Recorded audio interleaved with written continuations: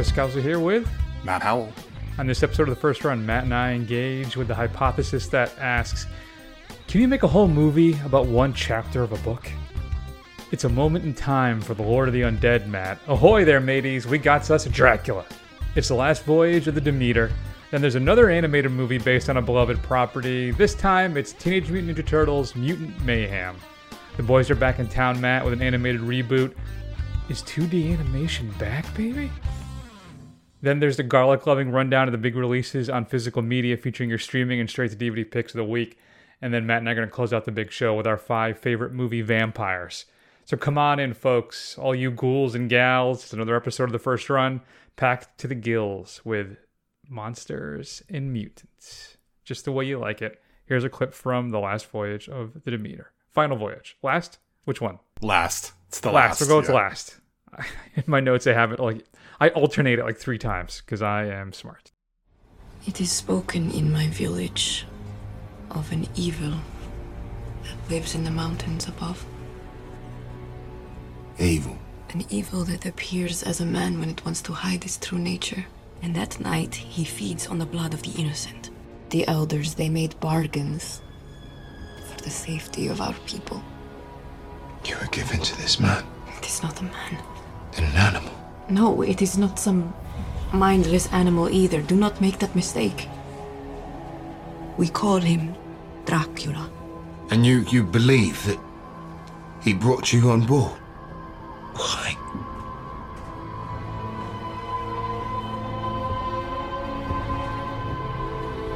He brought me here to feed.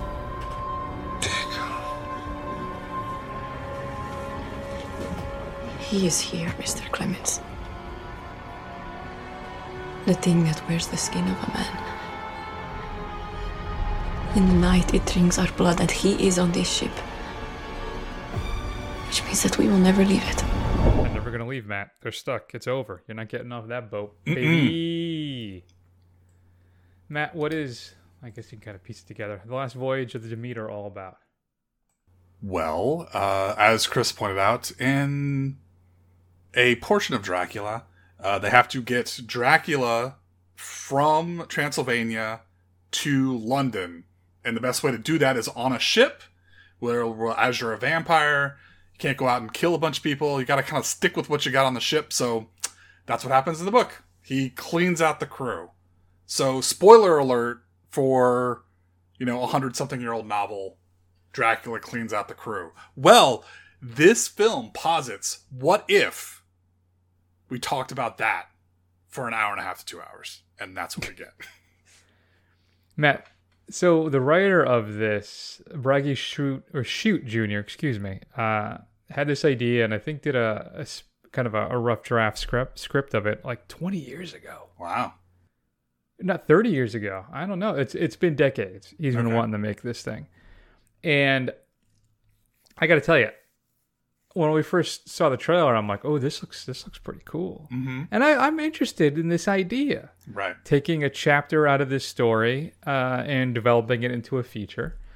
And it does kind of give you a little teaser of potential sequel opportunities, though, given the box office performance, I do not think that's going to happen. Maybe we could see a straight-to-DVD release, mm-hmm. Like the last carriage ride of I guess it wouldn't be the Demeter. I don't know. Could you do that weird legend kind of, not legend, but philosophical question with it? Like, can you get a piece of the boat and you build something else out of it? Is it still the ship of Theseus? Like if you replace, the piece, the boat, and you keep doing it like every some event, is it the same boat type of a thing? Yeah. Right. Well, this has nothing to do with that, but could you create something else out of the Demeter so it continues on in the stories?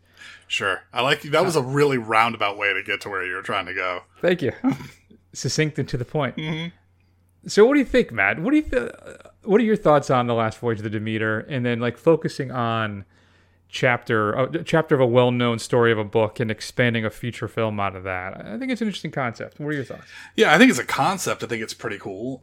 Kind of taking this piece of a very well-known story that's been done dozens of times. I think I watched Francis Ford Coppola's Dracula not too long ago, about maybe 3-6 months ago, something like that. And like this little section is like, it literally takes place in narration where they just kind of show, them dumping the bodies over the side, and then it basically a ghost ship that rolls up into the harbor.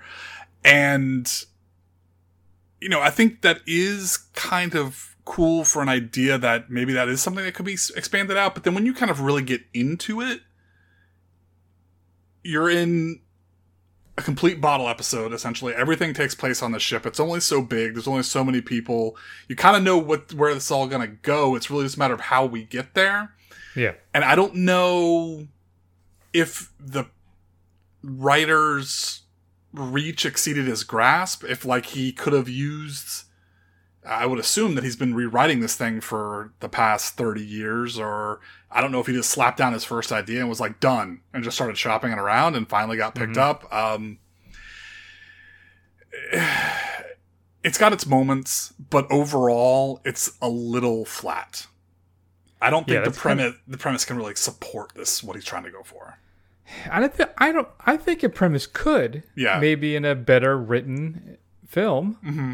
A film maybe that's directed with a little more spark, a little more pizzazz, as the kids say nowadays. Yeah. I think that's part of the issue. So I think it has some, like you said, some really interesting kind of moments. I think the character design for Drac is good. It's solid. I like him kind of as a monster who can somehow disguise himself as a human being, I guess, if he needs to. But they do some interesting stuff. I don't know if it's interesting, but some, it's enjoyable stuff. Like when he's standing, it's raining out, and the people are on the deck of the boat, and they can't really make out what the figure is. That type of thing. And they do a pretty good job of slowly revealing Dracula throughout the film. Obviously, I wasn't a big fan of the killing of a dog. Just a little teaser for you. Usually, something drops down a little bit of a grade if you kill a dog, but that's you gotta do what you gotta do. But I agree with you. I enjoyed having a monstrous Dracula.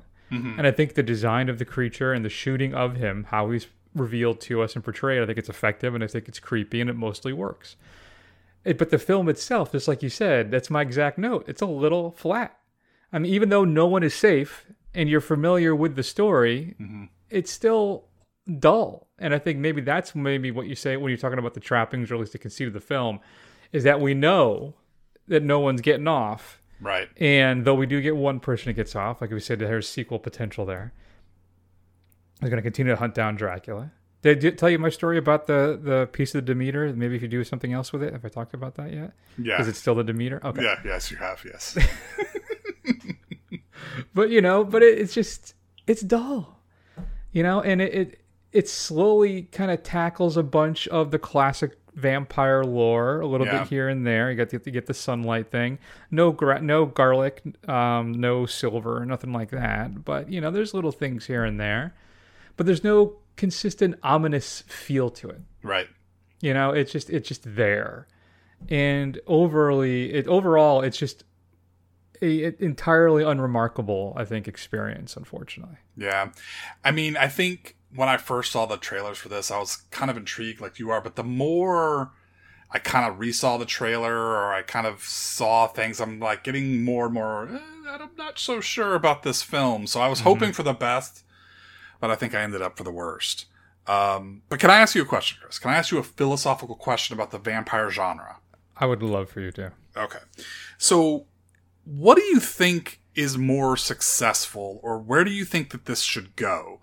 Do you think a vampire story where they lean into the monstrous aspect of vampires, like 30 Days of Night or Near Dark, where they really kind of lean into the kind of the feeding on humans and all that kind of stuff, versus it being more of an allegory where you're somebody who's different, who doesn't fit in, who's ostracized by society, and the monstrous parts and the horror parts are there, but it's not really about those things at its core, like a Let the Right One In, or Only Lovers Left Alive, things like that. Which do you think is the better way to kind of approach this? Because I'm gotta tell you, I don't know that the first way is the way that it should be done. They seem to be much more hit or miss if you kind of approach it that way.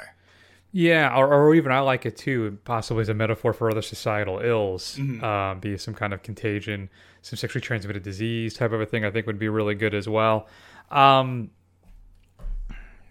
So I'm on record of saying that I want my Dracula to be monstrous. Mm-hmm. I'm tired of the weepy, and then you rightfully called me out on Twitter on that as well, because I mentioned Bram Stoker's Dracula with Gary Oldman, which that whole thing is him, right, mourning the loss of his love. Yeah, there's some high romantic melodrama in that film. It's crazy. Yes, absolutely. And I think that's what it is I don't want my vampires being teen pop idols, I think is what it is. That's Okay. what I don't want. And I don't know if I want any effete, is that the term? I don't know, kind of your little stats kind of a thing either. Sure. Now, I'm all I think I was wrong about that. Even though I want him to be able to become a monster, maybe. But I want the seduction, the seducer Dracula. I want my Frank Langella kind of Dracula. That's what I'm looking for, right? Even Bella. Yeah. Bella had a little dusting of that as well. But yeah, I think that's the way to go. I think like most horror, most really good horror for the most part, that's commenting on the current state of affairs in society. I think a Dracula can be or any vampire could be very good with that. But I think I was wrong about that initially. I think after seeing this, your 30 Days of Night, which I think has some kind of fan appreciation, but I don't remember being very good at all. Mm-hmm. But then where would you throw in like Near Dark in that scenario then? Yeah, I think Near Dark walks a really good line, because I think when it's more Western, really, than it is. Right? Yeah, I think it's more like when they kind of let loose, it is incredibly cruel and monstrous and everything like that. But at the same time, they're kind of reveling in the kind of forbidden, taboo things of humanity. They can get away with whatever they want, kind of thing. Right. So I think what we're saying is, I think we want our vampires to be predators, but we want them to have just a sliver of recognizable humanity. Whereas if they're just complete monsters, it doesn't work quite as well. I mean, I think if we're going to go complete monster, I'd much rather watch like a werewolf film, but I think you need that kind of undercurrent of that last little bit of humanity that they're holding on to, for better or worse. I don't know. I'd be on board for a vampire that is soulless and evil, like a Christopher Lee Dracula. I don't think I need... But he wasn't so much concerned about, I don't know, having any empathy for humanity. No, but he definitely...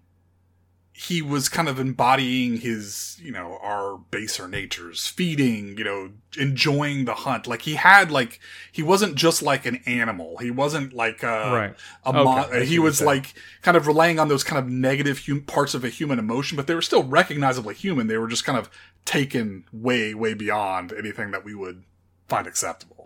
That's fine. Okay, I thought you were going more of a route like, "Oh, woe is me! I am a vampire. My life is I think shame and darkness." I think that could be valid. I mean, look at Let the Right One In. I mean, that's basically what that story is. The tragedy of it all, right? It can work. It's just a matter of you just don't like Anne Rice and Twilight and all that kind of stuff. Yeah, I don't want any glistening. I don't want any shimmer. No, thank you. Mm-hmm. What else, Matt? Oh, did you ever read the book? I read the book in high school, the original Dracula. And I remember really enjoying it and watching this, having this one chapter kind of fleshed out, made me think, man, I really should read that again. Because from what I understand, it is still a banger and still holds up, if that's something you could say about some literature that's, I don't know how many centuries old at this point. You know what? A banger is always a banger. You just got to get on its wavelength. I haven't read it in a long time, but I have read it. It's quite good. Yeah, so... Good times, Matt. What are your, what was it? Written in 1897 is when it came out, I guess. Mm-hmm. So there you go. Okay. I feel like I'm flailing here. I have nothing else really to add at this point. Yeah. Anything else you want to Not really. There with Not really. Demeter? I think we'll get deeper into our vampire discussion towards the end of the show, but I think I'm going to give this a C-. I think that's where I'm landing on this. Fair enough. I also forgot to say that Aisling Franciosi is in this, who was in a really rough set of a movie a while ago, a couple years ago, called The Nightingale. That is one of the more unforgettable moments I've had in the theater in quite a while. If you want to watch that film, but it's very difficult. It's a murder, rape, revenge film in the Old West. So just keep that in mind. And of course, Liam Cunningham, one of my favorite character actors.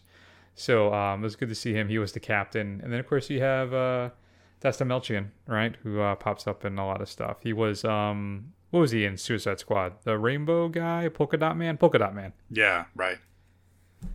So, that's that. Matt, C for me. So you're at a C minus, I'm at a C. Mm-hmm. So there you go. I get a full... That's funny, because I had it at a C plus before, but that whole dog thing really bothered me. But I liked the Dracula. I thought the monster was pretty good. So, whatever. All right, Matt, physical media. August 22nd. This is not the clip, but there is a major announcement that I am all giddy about. But first, let's listen to this. Okay, look, you know how you're always talking about how you can simulate all that stuff in your computer? You know? What's the difference? Why can't we simulate a girl? I don't know. I guess I could, but why? It's two-dimensional on the screen. It's not flesh and blood, Gary. Well, I know that, but you know we can use it. Why? We can ask it questions. We can put it in real life sexual situations and see how it reacts. Like real sick, demented shit. You'd love it. Well, what about your girl in Canada? She was in Canada. This girl's no morals. You know, I don't like that on a girl. It's rough having those kind of relationships. You'll see. Anyway, get to work. Yeah, that's right, kids. Weird Science is being released in 4K this upcoming Tuesday. That is August 22nd. I'm not going to buy this. Yeah, talk about an 80s film that did not age well. And I think loyal listeners are the first one. If you want to hear a much younger Chris and Matt discuss the films, I think we did talk about this long time ago. At the very big start of the films, it was for some marathon we were doing, and okay. I think we watched it then. I don't even remember that. I'll have to take your word for it. That is crazy, Matt. But the big announcement that I'm really excited about, and so excited that I know I'm going to eventually be disappointed because that's what life is, just a series of disappointments. Oh boy! Is guess who's back? Supposedly releasing an horror anthology film this year. I think it's this year, maybe next year. John Carpenter. No, Matt. No. We did a bunch of these for our horror marathon. Was it last year, 2 years ago? We did horror anthologies. Yeah, we did horror anthologies, yeah. Amicus. Rising up from the grave to release a horror anthology. I tweeted this out a little while ago that Amicus their horror anthologies are kind of like, they're just a balm to me. They're like comfort films for me. I'm not sure why that is. I have always enjoyed them. You have your Asylums, your House of Drip Blood, the Doctor. I'm blanking on the name of it now, but there's their Torture Garden, and I'm forgetting the name of one of the other ones. Either way, great stuff. All of them really kind of fun family fare. And the one I'm forgetting the title of with the Doctor too is the one where there's like a plant that's like alive and it kind of conquers this little village in is it Ireland? Scotland? And it eventually kind of takes over the world. But just one scene where it's a weird, crazy little part of the anthology. But I think all of them are fantastic. Though I think Tales from the Crypt and From Beyond the Grave are probably my two favorites. Vault of Horror, I should say too. Dr. Terror's House of Horrors. That's what it is. So that's one I couldn't remember. But great stuff. So I'm very excited to see what comes up. Matt. All right, I don't know. Oh, my list is all screwed up. All right, let's just stick this now. And then remember, all right, so I did get my laptop back, everybody. I just don't know if this is going to work for the clips. So let's see if this pulls off here. Number 5. Oh, I think that worked. All right, Matt. Julia Louis-Dreyfus features in You Hurt My Feelings. She plays a novelist whose marriage starts to deteriorate after she overhears her husband offering a frank assessment of her work. Mrs. First Runner and I actually started rewatching Veep 2 weeks ago. Mm-hmm. And that show is still hilarious. So if you haven't ever seen Veep, check that out. It's currently available on Max. Did you ever see Veep, Matt? It was one of those shows I tried to get into. I watched a couple episodes. I thought they were pretty good, and I just moved on to other things. I just never came back to it. That's disappointing. Mm-hmm. All right, fine. 4. Shout Factory is releasing Michael Crichton's Coma, featuring Michael Douglas, Genevieve Jold, and Rip Torn. Brand new 2K restoration of that one, as well as a new audio commentary. What else, Matt, do we have coming up here? Get 3 coffins ready. Huh? Oh, one of my favorite Paul Schrader films with George C. Scott. Hardcore, being released on Blu-ray. It's been out of print for a very long time. Scott plays a Midwestern businessman dad who has to venture into the sordid underworld of pornography in California, Matt, to try and find his runaway teenage daughter, who is now making adult films. Includes a commentary by writer-director Paul Schrader and more, Matt. But that's that classic line. I don't think I have it here, do I? I don't think that's a good clip I should pull, though. Turn it off! Turn it off! You ever seen Hardcore? No, I haven't. Yeah, Scott's fantastic in it. He's just so over the top, and it's really just a weird movie that I can't recommend enough. What else do we have there, Matt? Let's see here. I don't have my little remote keypad thing isn't working, folks, so we got to do this manually. Looks like we're shy of one horse. You brought too many. Matt Criterion is putting out Bo Widerberg's new Swedish cinema. Includes The Baby Carriage, Raven's End, Elvira Madigan, and Adeline 31. Brand new restorations of all the films, a new introduction by the director, new interviews, and more. And then finally, Matt, let's go with your number one. There can be only one. It's going to be The Blackening, which we did not get to check out. I hear it's relatively good. About a group of 7 black friends. They go away for the weekend only to find themselves trapped in a cabin met with a killer who has a vendetta. Will their street smarts and knowledge of horror movies help them stay alive? Probably not. There's going to be a steelbook release of this as well. It includes an audio commentary and then some making of featurettes, as well as Who is the Blackest, a game show that was done in the film. Matt, your 4K releases. We talk about Weird Science. Nightmare Before Christmas is being released. Includes a steelbook if you want to buy it from Best Buy. Hackers getting it released in 4K. Again, a steelbook with Best Buy as well.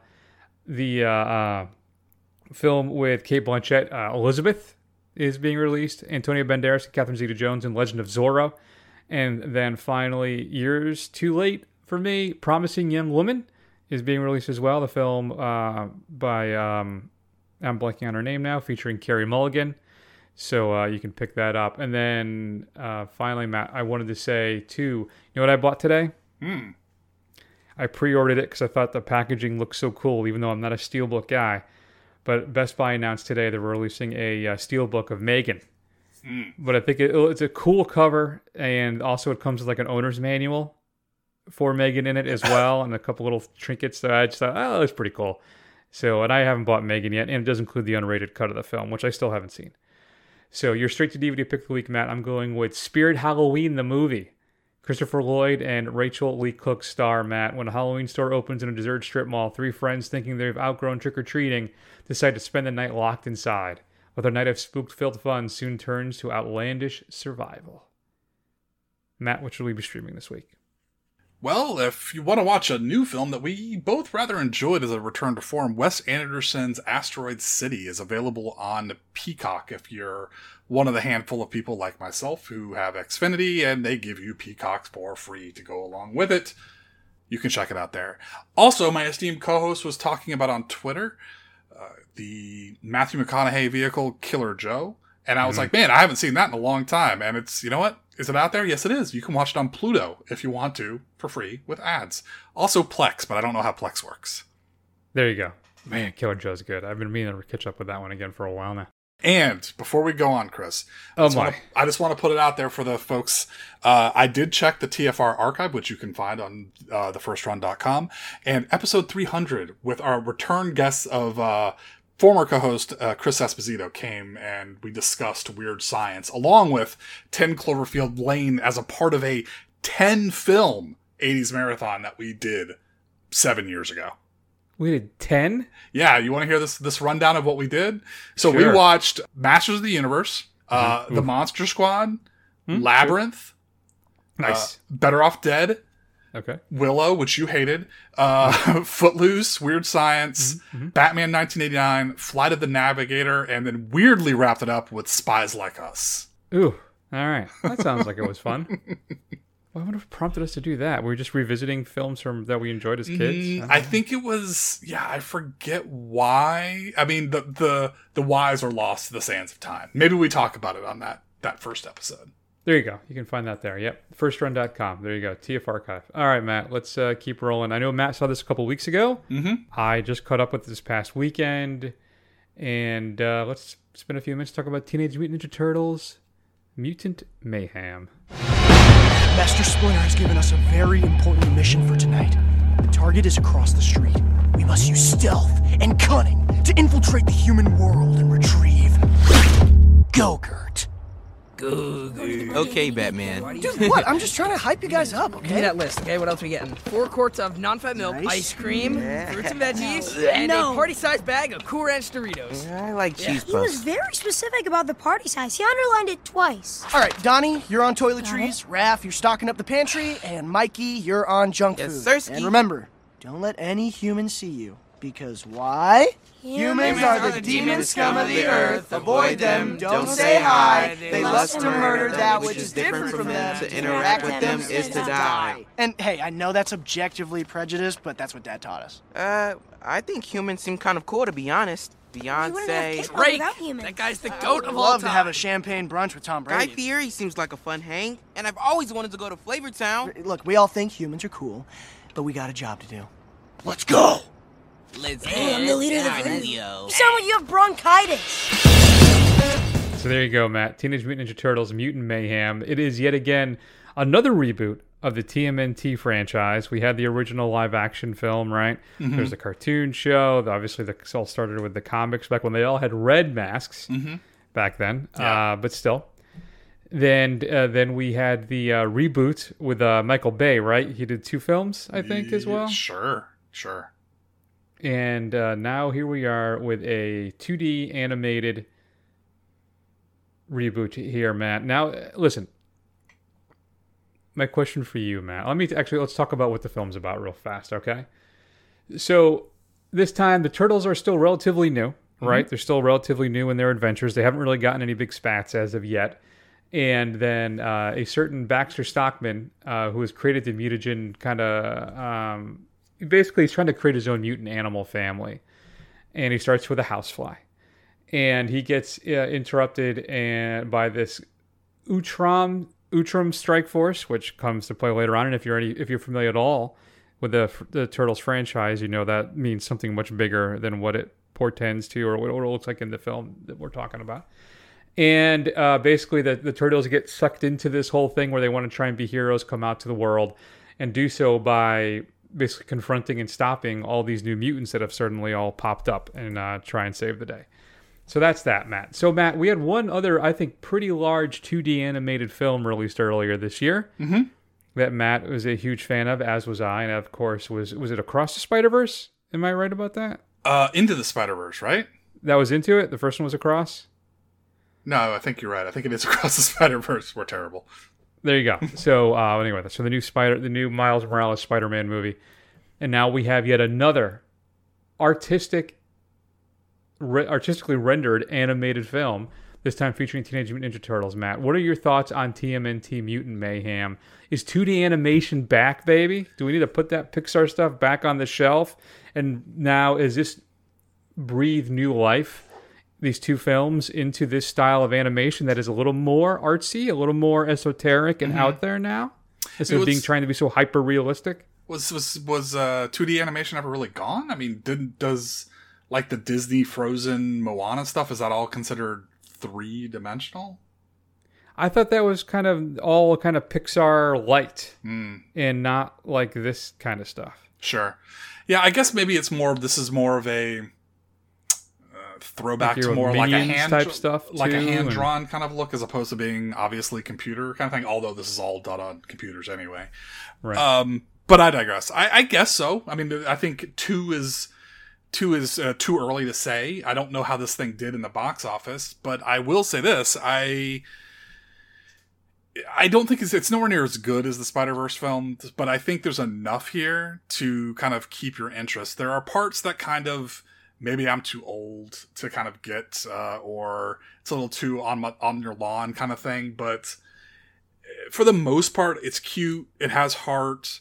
It has some really fun action scenes. It has some funny dialogue, and it takes some pretty, interesting liberties with the story to kind of really really lean into the ridiculousness of it all. So they learn their fighting from basically watching YouTube videos and stuff like that, and kung fu films, and it's a lot of fun. I think there's a lot of heart in it, and I think overall, Seth Rogen and Evan Goldberg did a really good job kind of paying attention to something that they really enjoy. And I think this is something that should have pretty broad appeal. I will say that my daughter really liked it, as opposed, who's never seen really much of anything Teenage Mutant Ninja Turtles.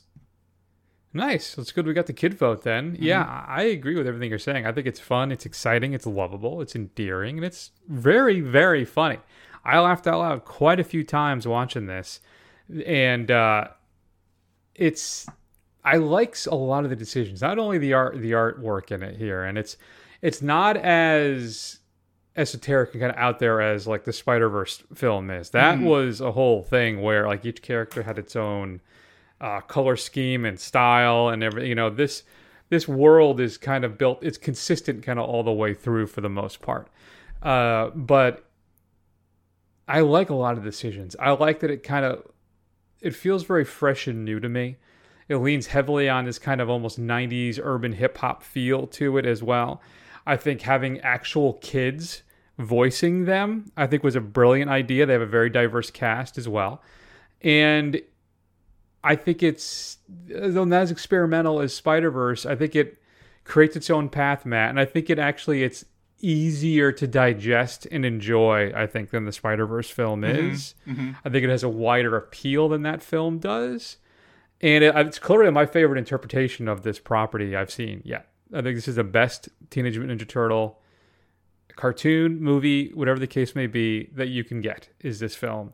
It features also a great score by Trent Reznor and Atticus Ross, which I really enjoyed. We even get a Go Ninja, Go Ninja, Go. We get a little ninja rap in here for a split second, which I enjoyed, right? And I want to say this too, Matt. This, for me, was the best performance I think Ice Cube has ever given. A Superfly? Yes. He seems born for this role, and he is fantastic in this film. It's the best thing I've ever seen him in. I don't know if that's because I had recently watched Ghosts of Mars for Screen Run, which he was atrocious in. But here, every time, I could not wait for him to pop back up on screen. I was so looking forward to him every time he showed up. Yeah, but you famously haven't seen Boys in the Hood, right? Correct. Yeah, so... Yeah, it's famously. It's not like not a lot of people know that. Well, we've mentioned it several times on the show, and you haven't seen Friday. Yeah, I think I think you're right. I think he is a highlight of this film, and he's really good in it. I don't know if it's the best thing. I guess it's fair for you to say it's the best thing you've seen him in, because his later career output is even more. You liked him even in this better than you liked him in the 21 Jump Street series as the crotchety captain. Yeah. Yeah. Oh, absolutely. Yeah. Absolutely. Okay. Fair enough. In fact, what makes that film so good is Channing Tatum. Is what makes that film so good. Mm-hmm. And that ding reaction with Jonah Hill in him is still one of my favorite comedic moments of the past 25 years. But yeah, no, I think it's Now, granted, like you said, I got to catch up with some of the rest of his oeuvre. Mm-hmm. But from what I've seen, yes, I enjoyed the heck out of him in this film. And it's got Maya Rudolph in it. John Cena's in this. Rogan does show up. Rose Byrne. Giancarlo Esposito. Of course, Jackie Chan plays Splinter, which is fun. Ice Cube, we talked about. Paul Rudd is in it. Hannibal Buress. There's a lot of people who are in this film, too. Yeah. Some minor characters, some people that pop up. But yeah, I don't know, Matt. What about your thoughts then? Did you enjoy that kind of, just the overall vibe of the film, what they were going for, the animation, all that stuff? Yeah, I thought, at first I thought they were kind of trying to cop the Spider-Verse style, but then it really kind of became its own thing, and I do think they hit the perfect kind of vibe of the film. It's funny, it's exciting, it's a little tongue-in-cheek, but it's not really making fun of the source material. Right. I think it's quite good. And I also, I caught the other day Good Boys on TV. I just watched it, and that film has a lot of problems, or it has its moments, but it isn't great. But the voice of Raphael is Brady Noon, who is Thor from the Good Boys film, the singer with the spiky hair. Oh, okay, nice. Mm-hmm. I did not know that. Good times. So, great, Matt. A couple of things I thought was fun, too. The villain in the film, Cynthia Utram, if you're not uninitiated, Utram is I can't remember if I'm pronouncing that correctly, is the name of Krang's species, alien species. So And she has the glasses kind of thing. So I think it wouldn't if they make a sequel. Mm-hmm. And I think they've announced they're going to make one. It's done pretty well. It cost $70 to make. It's cleared, I think, 100. Okay. And I think it'll do well on home video and streaming and a bunch of stuff after that as well. So I think we will get one. But yeah, so I'm thinking she's going to be like whatever that robot kind of casing body is. We'll get that reveal in the next film.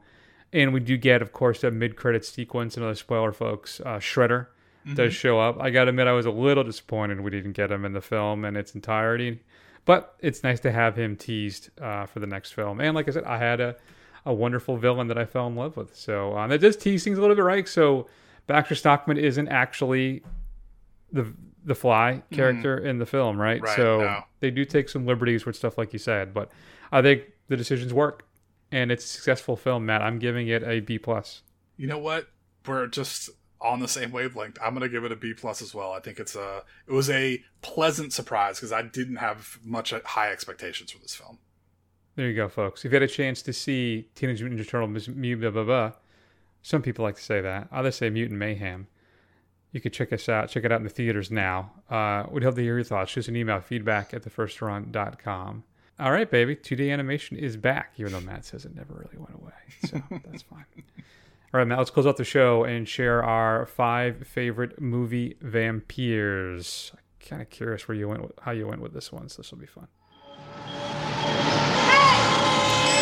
Sarah Roberts is in jeopardy. Hey, lady.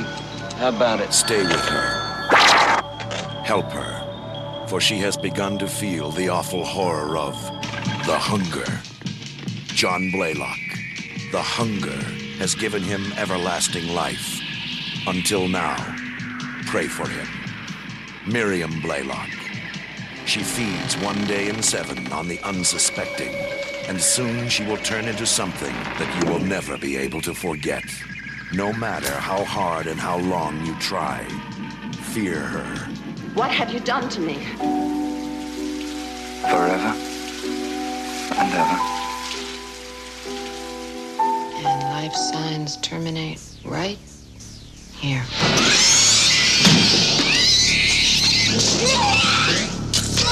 What am I going to do? Matt, that of course is the trailer for The Hunger.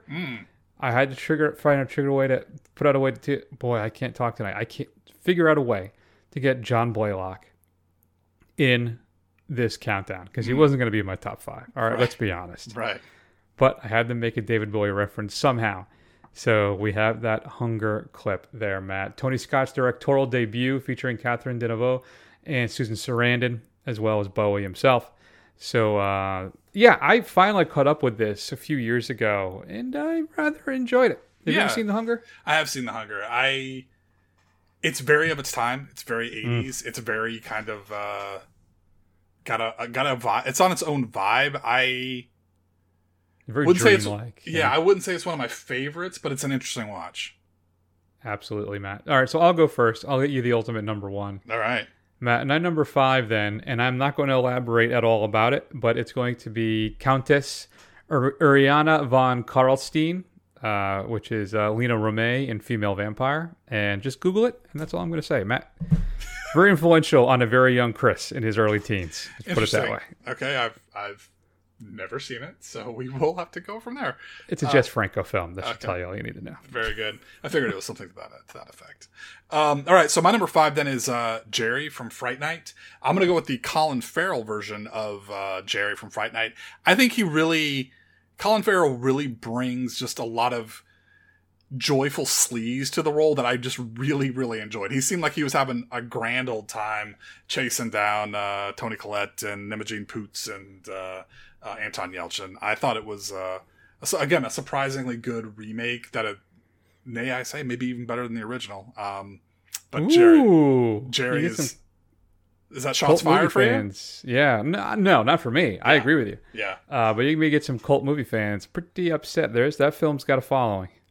That's fine. I would say the acting across the board is head and shoulders pretty much of anything that's said in the original Fright Night. Even if you kind of give it the 80s pass or kind of like look at it from that lens, it's a pretty hokey movie. Yeah, I would I had to give anybody a better performance, it may be Roddy McDowall over, is it David Tennant? David Tennant, yeah. But that's just because McDowell is just kind of purposely so over the top in that film. Yeah. I just enjoy that performance. But you've got Dave Franco showing up being his usual sleazebag dick self, so that's fun. That's true. All right, Matt, my number 4 then, we talked about him. You know him. You love him. And that's Gary Oldman as Dracula and Bram Stoker's Dracula. I know I have issues, but I think the issue is when it's Winona Ryder, I'll give you an exception to go ahead and pine over a woman for centuries. Mm-hmm. I kind of get it. Plus, you get a little Monica Bellucci in that film as well, which is good. Yeah. But I still think, I think that Oldman brings kind of a depth and sorrow to the character that I actually appreciated. It's one of the few versions of a vampire of Dracula that is that kind of weepy and sad that I actually kind of got swept up into. But it's Coppola, really, in the end. That is the grand epic version of Dracula. So, yeah, I struggle with that film. There's a lot of things I don't like about it. There are things that I love about it. I think Oldman is great. I think it has some really, really good visuals in certain parts, like the whole Lucy Pinder after she turns scene, and when he's visiting the castle and the shadows kind of moving around, Jonathan Harker and all that kind of stuff. It's all really, really cool, but Winona Ryder's not great. And if there's anybody who you would think would be, if you'd say to yourself, no one can do a worse British accent than Winona Ryder, then here comes Keanu Reeves. And it's just when Oldman is not on the screen, the film just kind of collapses, and it's got its problems. But it's an interesting watch. Well, that's why the movie's not in my top 5, but Oldman is. Yes. There you go. Fair enough. All right. So then my number 4 then is, I think maybe the only comedic version on this list is Viago, which is the character played by Taika Waititi in What We Do in the Shadows. I was going back and forth between him and Jermaine Clement's character, but what really sold it for me, and what really sold this entire movie for me, is where he's talking about how hard it is for him to find victims, and he has the woman over, and he's sitting there just chatting it up like he's on a date, and he's laying out newspaper like on the ground around her, like as he's doing it, and then he attacks her, and he screws it up, and like just geysers of blood going everywhere. It was so damn funny watching that scene. I just think as this kind of hapless, ultimately nice guy kind of vampire that's just forced to feed on people, Taika Waititi really kind of brings it home with Viago. Yeah, he's an honorable mention for me. I love, too, when I was going through and researching this list, that he based his character on his mom. Oh, really? That's funny. Which is very funny to me. So, yeah, honorable mention for me, though. Then my number 3, then, Matt may have mentioned it, it's Colin Farrell as Jerry Dandridge in Fright Night. I do actually enjoy Chris Sarandon in the original Fright Night, and again, folks, stay tuned for the stinger this week. But Colin Farrell in that, he's just so sleazy and sexy in that film, and he's just ominous, and it is such a fun. But it's probably one of my favorite performances of his, because it is just so. You want to talk about chewing the scenery, just looks. And there's the clip that you'll hear in the stinger too. I watched it when I pulled it right at the end, when he's saying kind of his goodbye to Yelchin's character, and he looks at him through the door, because he can't come in unless he's invited, and he looks around, looks at the door frame, looks around, gives him a little kind of this coy little look, and he goes, all right, and it's just so cool. So Farrell's my number 3, his Dandridge. Yeah, he is great in that. All right, so it makes me want to watch the movie again this weekend. Yeah, I think I might have to pull it out again. I might have to pull out a few of these. All right, so my number 3 then is Catherine Bigelow's Near Dark. I think the best bit player in it is the incredible Bill Paxton, who always lights up the screen as Severin, the kind of wildest, filthiest biker version of a vampire in this kind of group of these wandering Old West bounty hunter type gangster type vampires. Lance Henriksen is cool and everything, but man, Bill Paxton's Severin just really sells that whole film, and he is just freaking scary when they're like eating up the bar and he's got the sunglasses on and all the blood across his face. It's just like an iconic image, and it's so cool. Absolutely. Yeah, I owned that film, Matt, for almost on Blu-ray for like 8 years, 10 years before I watched it. This was like a year ago. I finally sat down and watched it. And the funniest thing about it too is that I don't think I watched it on my Blu-ray. I think I watched it because it was on the Criterion channel. Very nice. Paxton Severn is my number 2. Oh, okay. I mean, that finger licking good scene, that, like you said, basically that bar scene sells that whole movie for you, basically. And he is so dark and terrifying and having an absolute blast. Him and Farrell, really, the two of them could go to a bar and just have a blast with each other, getting loaded and just picking victims off one by one. So, but yeah, Paxton Severn is my number 2, though I could flip-flop them, really. I don't know. Maybe I'll have to see what happens when I watch Fright Night again. So, but yeah, there you go. All right, so my number 2 then is Ellie from Let the Right One In, playing, obviously, a vampire trapped in the body of a child, essentially, and kind of the struggles that go around with that and having to rely on an adult caretaker when ultimately, they're this ageless, ancient being. And I think, there's versions of this kind of character. You've got Claudia from played by Kirsten Dunst in An Interview with a Vampire, and then you've got Chloe Grace Moretz playing a version of this very same character. And I think those are all good, but I think the original with Let the Right One In really kind of gets that kind of chilly menace that, she's trying to be good and she's trying to suck in somebody else to kind of take care of her while preying on their weaknesses. And it really is just sad and tragic and horrifying all at the same time. Yeah, no, that's a great one too. That's an honorable mention for me. I think one of the scenes, there's the carousel in the snow, and then the pool scene that just has stuck with me since I watched it. If you haven't seen it now, too, I guess it doesn't really matter at this point, but there was a big issue when that was first released on Blu-ray. I remember that they did when it was released here in the States, they did a new subtitle for it, and it was bad. Yeah. Like you lost a lot of the empathy and a lot of the emotion from the film with this new subtitle. And there was such an uproar that they fixed it. I think it was Magnet Releasing, and they put out a new Blu-ray with updated subtitles. And the way you could know. So if you're looking at it, you want to buy this and you're at a used store. If you want to get the right one with the correct original theatrical subtitles, the back of it, the little UPC code will be yellow. Okay. All right. So if you're in the market for it at some point, make sure you're UPC. I don't know. Maybe they changed it after that. But I remember the original was white, and the corrected subtitle had a yellow UPC code. I remember it was a big deal at the time in the movie circles that Matt and I kind of run in because we're hip and cool. Yeah. Matt, my number 1 then, for me, is the granddaddy of them all. It's the one I grew up with, watching Channel 56 out of Boston, though I grew up in Connecticut. And they would have their monster movies every Saturday. And on regular rotation would be Christopher Lee in the Dracula films. And I'm going to go with the original one from 1958. Just good old Dracula. I think maybe known as Horror of Dracula as well, depending on, I think in the UK. I can't remember. But either way, that first film with him, you have Peter Cushing as Van Helsing. And Dracula for me will always be Christopher Lee. Just this tall, handsome, gothic, terrifying, classic British actor. And with that hammer aesthetic to it. That's why I love those films so much. That it weirdly has this what kind of just almost like everything is a play as well. I don't know if it's because of the set design and stuff. It's a little cheap. Yeah. I'm not sure, but still, it really adds something to the entire affair. So Christopher Lee's my one. All right.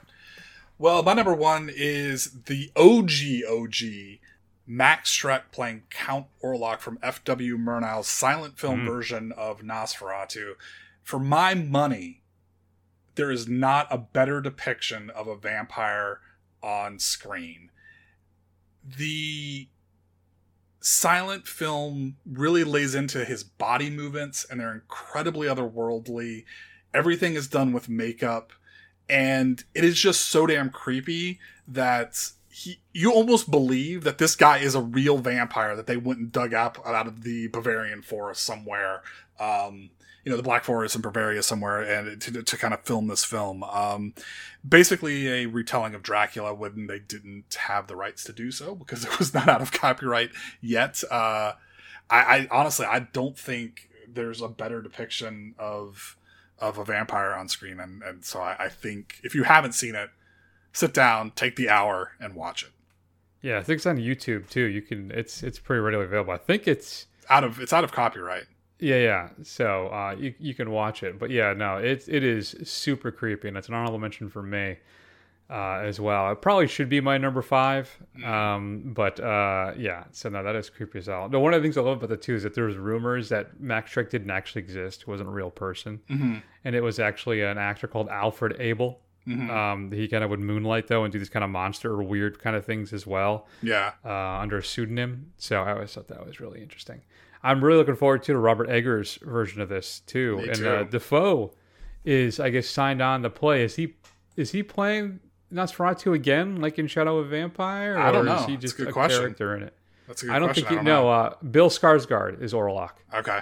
So there you go. Defoe is Professor Albin Eberhard von Franz. So maybe he's the what's the professor's name? The doctor, the guy who's trying to kill him. Van Helsing? I just had it. Yeah, Van Helsing. Dear Lord, Chris. It's late, folks. I'm getting tired. Oh, Nicholas Hoult. That'll be fun. Lily Rose Depp. And Aaron Taylor Johnson is in this as well. So, yeah, looking forward to that next. I'm hoping that'll be next year. I'll have to see what happens with the strike. Good times, Matt. Any honorable mentions for you? Yeah, so Danny Houston as Marlowe in 30 Days of Night. It's not a great movie, but his kind of animalistic take on the vampire and how inhuman it is really something to watch. And even though Chris hates it, and I think he's wrong in some instances, I'm going to go with Tom Cruise's performance as the vampire Lestat in Interview with a Vampire. Brad Pitt's not great, but I think Tom Cruise is a lot better than people give him credit for in this film. Fair enough. I had Langella from that Dracula, which I've always enjoyed. I was talking about Oldman. Lugosi, I got to go throwing out there for Bella as well. And then I had Willem Dafoe for Shadow of a Vampire. Shrek, of course, as well. Amir Poor in A Girl Walks Home Alone at Night, which is a fantastic little vampire film. And then you talked about Lena Lee Anderson in Let the Right One In. So there you go. That's my list as well, Matt. Who's your favorite movie vampire? Shoot us an email at feedback@thefirstrun.com. We'd love to hear from you as well. Matt, what's coming up next week on The Big Shoe? Be still my beating heart. I can barely contain my excitement for yet another DC film with Blue Beetle. And it sounds like we may also possibly catch Strays. There's a question mark on there, which, again, I don't have a lot of juice for, but we'll see. Yeah, I'm with you on that, too. I don't know about Strays. I've heard some okay things about Blue Beetle. We'll see. You know what? Fool me once, shame on me. Fool me like 500 times, or however many DC films there are, shame on you. Because literally every time one of these comes out, it's the best DC film I've ever seen. ... Every single time. Come on, Chris. Don't fall for it, even if you want to. That's true. That's good advice. In the meantime, you can check us out on Facebook, Twitter, Instagram, YouTube. Do a search for The First Run. Scroll. Eventually you'll find us. Head over to Apple Podcasts. Give us a review. It'll help other people find the show. And like Matt said earlier, you go over to TFR, thefirstrun.com. You can find the TF archive. All the old shows are on there. The report card that the intern still has not updated. And more. So that's it, Matt. Let's go ahead and take an extended break. Everybody take care of yourselves. We love you very much, and we'll see you all soon. Take care.